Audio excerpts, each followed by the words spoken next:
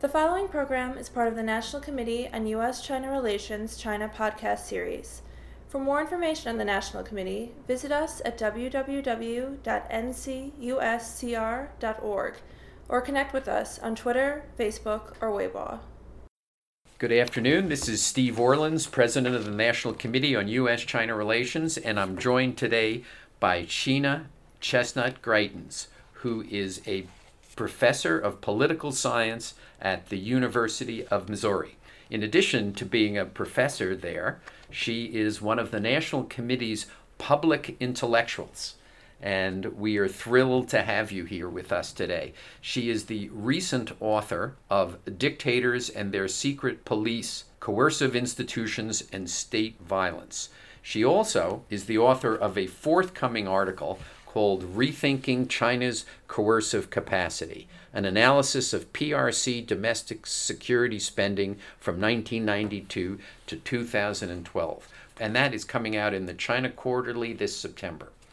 What I found fascinating about that article is it deviates from what most people think, or what the mainstream is thinking today. What led you to thinking about writing this article? Well, first, thank you, Steve. It's great to be here this afternoon.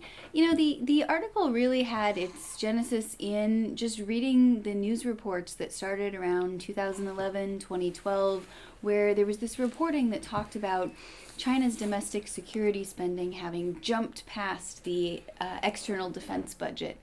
And, you know, these spending increases were portrayed as massive, and there was a sense that this meant somehow that China was really strong and repressive, and that its coercive capacity was increasing. And when I looked at some of the things that were going on in China at the time, and that have happened in the last few years, I wasn't 100% convinced that was the case. That more spending didn't necessarily seem to me like it automatically meant that China was getting more capable. And so what kind of stuff were you looking at? So, that you see that kind of raise your kind of suspicions? You know, some of the things that we see about the levels of protest. There were reports that I was reading and conversations that I had with people who worked in law enforcement or public security in China who, had the opposite view, that they weren't paid enough, that the ministry was really struggling, that they were being expected to do a lot of different tasks on a limited budget. And we also, we're seeing overall some tightening down on cybersecurity, on NGOs, on sort of just a general what I thought was a tightening of social control. And that struck me more as the sign of a system that might be nervous about its capacity to control what was going on.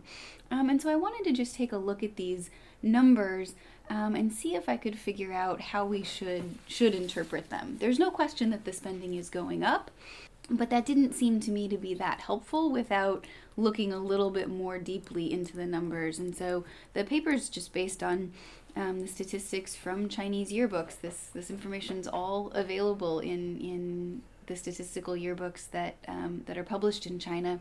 You think that is good? It was very helpful for this project, sure. And accurate. Like all budget numbers, I have some questions. Some of the figures needed to be adjusted to make sure that the categories were counted equivalently each year. That's in the footnotes in the paper where I have questions about the numbers and the adjustments that I made and why. But there really wasn't anything written on the budget in any level of detail. And so I wanted to just take, this is a first cut. I'm sure there'll be other people who will go and look and press further on all of these questions. And that's great, because this is a really unexamined topic that seems important, and that's now become important for U.S.-China relations with some of the restrictions that have been put in place on cybersecurity that have effects on universities, NGOs, and businesses. So, I think it's important to understand and try to figure out what's going on here. And what's the thesis of the paper? The thesis overall is that I think when you read these budget numbers in context, it does suggest that the data show us more about potential insecurity on the part of the Chinese leadership and the Chinese Communist Party than this sort of unquestionable coercive strength. And what I mean by that is, in the paper, I say, look, yes, if you graph the total number of spending, it looks like this exponential curve. But that's true of China's budget as a whole. It's not, China's not actually spending more of its budget on domestic security percentage-wise than it was 5 or 10 years ago. Bureau portion of the budget has remained fairly constant. Yeah, it's been between 5 and 8%. It's actually gone down since 2000, between 2007 and 2012, it actually decreased, which was right at the period where people were talking about these massive increases. And so the paper really says, look, if you want to understand what these numbers mean, you shouldn't just look at the total number that China spends. You should be looking more at what they spend it on, how that compares to other countries, and also what they're spending against. And what I mean by that phrase, what they're spending against, is, what challenges are they using that spending to address? And one of the big things I found when I looked a little closer is that, this domestic security budget, this number that gets quoted in the press a lot, handles both regime security, political policing tasks, but it also handles ordinary criminal policing and law enforcement and judicial processes that would require funding and personnel, even if China became a sort of quintessential liberal democracy tomorrow. So the budget's actually trying to do a lot, and crime in China has increased at the same time that protests, petitions, lawsuits have increased. And this is a system that is spending money to address both sets of challenges at the same time. And I think sometimes we look at these numbers and we think all of this is directed at stamping out political opposition to the CCP rather than sort of solving theft or other local crimes that, we would want the police department in New York City or St. Louis, Missouri to be addressing as well. So you would say the percentages then they're roughly equivalent to budgetary increases overall? And have you detected a change in the focus of the spending? Would be first question. And second, the anti-corruption effort has increased enormously. Have you been able to detect expenditures related to the anti-corruption effort? Of course, you kind of preceded the anti-corruption effort, so that may not be a totally fair question. Yeah, I'll come back to that question in a second.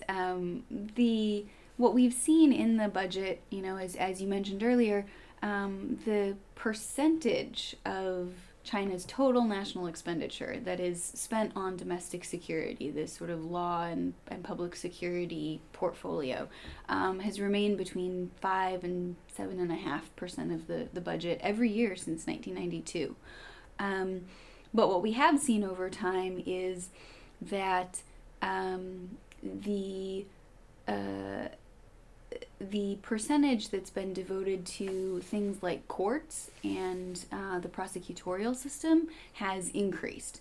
The amount spent on prisons has actually decreased slightly.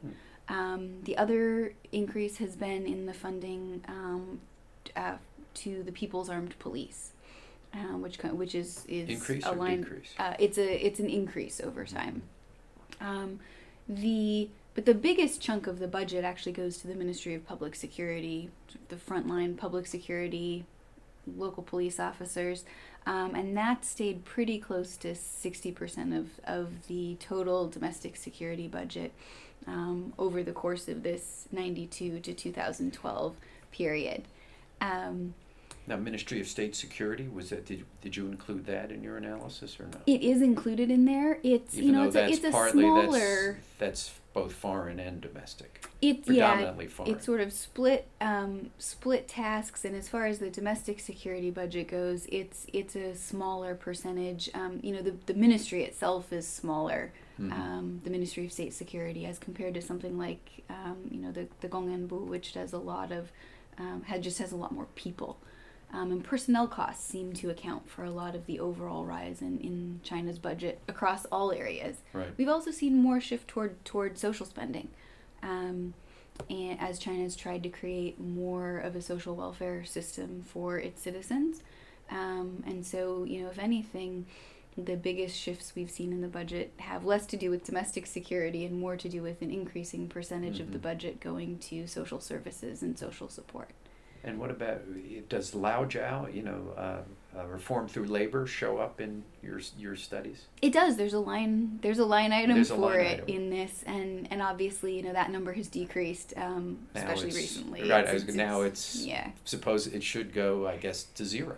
So, it should be zeroed out because they've announced the ending of it. Yeah, so the data that we have that are sort of comparable to each other end in 2012. And I actually thought that was a good time to end the paper for a couple of reasons. So for one, we assume it's been zeroed out since 2012, but that the data stops that I have in the paper in 2012. The Chinese government has stopped releasing this kind of detailed breakdown on domestic security. Oh, it has. Oh. So it would be harder to extend that data. They felt it was too transparent? There's never been a reason given. Are the number of protests still released?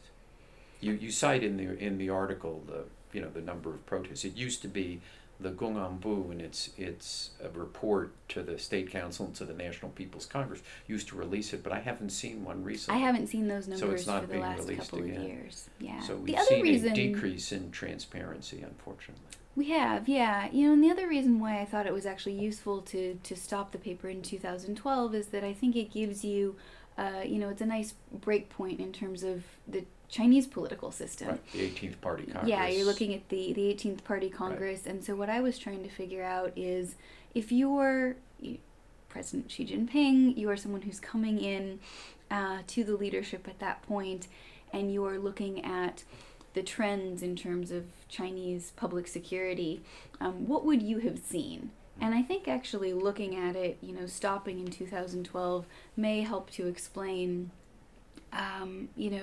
some of the overall tightening of social control, because when I look at that data, what I see is a system where there is more being spent, but it's not clear that it's keeping up with the challenges that if I was sitting in Beijing, I would want to be addressing. So it's interesting. If you were trying to do this paper now at for the 19th Party Congress, you couldn't do it because you wouldn't have access to sufficient data. Is that what you're saying? I think so. I've been working on seeing if it's being published in some alternate form that you could somehow make equivalent. But yeah, the numbers used to be released in some detail every year with the National People's Congress. You used to get at least the sort of aggregate figure, and now, especially the provincial level breakdowns, don't seem to be as easily available. They may be somewhere in China and I'm going to try to look at some point when I go, but I haven't seen evidence that they're still being produced in the same format. So from a U.S.-China relations point of view, what are the policy implications of the paper? So I think there are a couple of things. First, I think analysts who look both at China's domestic security budget and the external security budget need to be pretty careful about which things they count in which category. So, for example, the People's Armed Police often gets put in estimates of military spending when its purpose is really more to be a domestic force, to really free the PLA up to focus on external missions. On the flip side of that, I've never seen, until very recently, I hadn't seen good data on China's maritime law enforcement assets, which are funded through places like the State Oceanic Administration.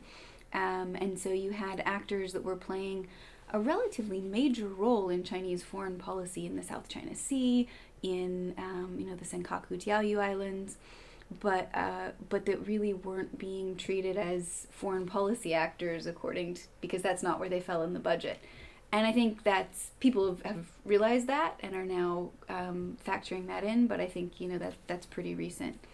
The other thing I think is just, it's had a big effect on Americans in China that there's been this overall tightening of control, especially with the legislation that's been passed.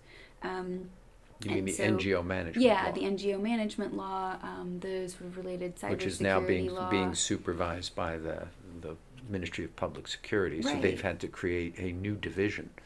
So hopefully, I assume it means that they are getting more budgetary allocation. Yeah, I would assume so.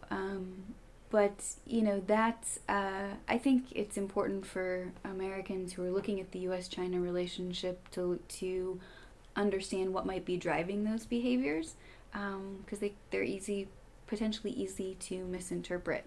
And the general sort of academic interpretation is that China's dealing with this from a position of strength.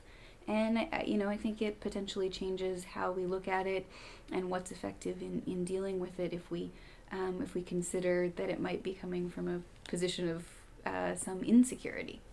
We're out of time, but thank you so much for joining us this afternoon. This is Sheena Greitens, author of the forthcoming paper, Rethinking China's Coercive Capacity, and author of Dictators and Their Secret Police. If you want to know about these issues, read the book and read the paper when it comes out in the China Quarterly this September. Thank you so much for being with us. Thanks very much for having me.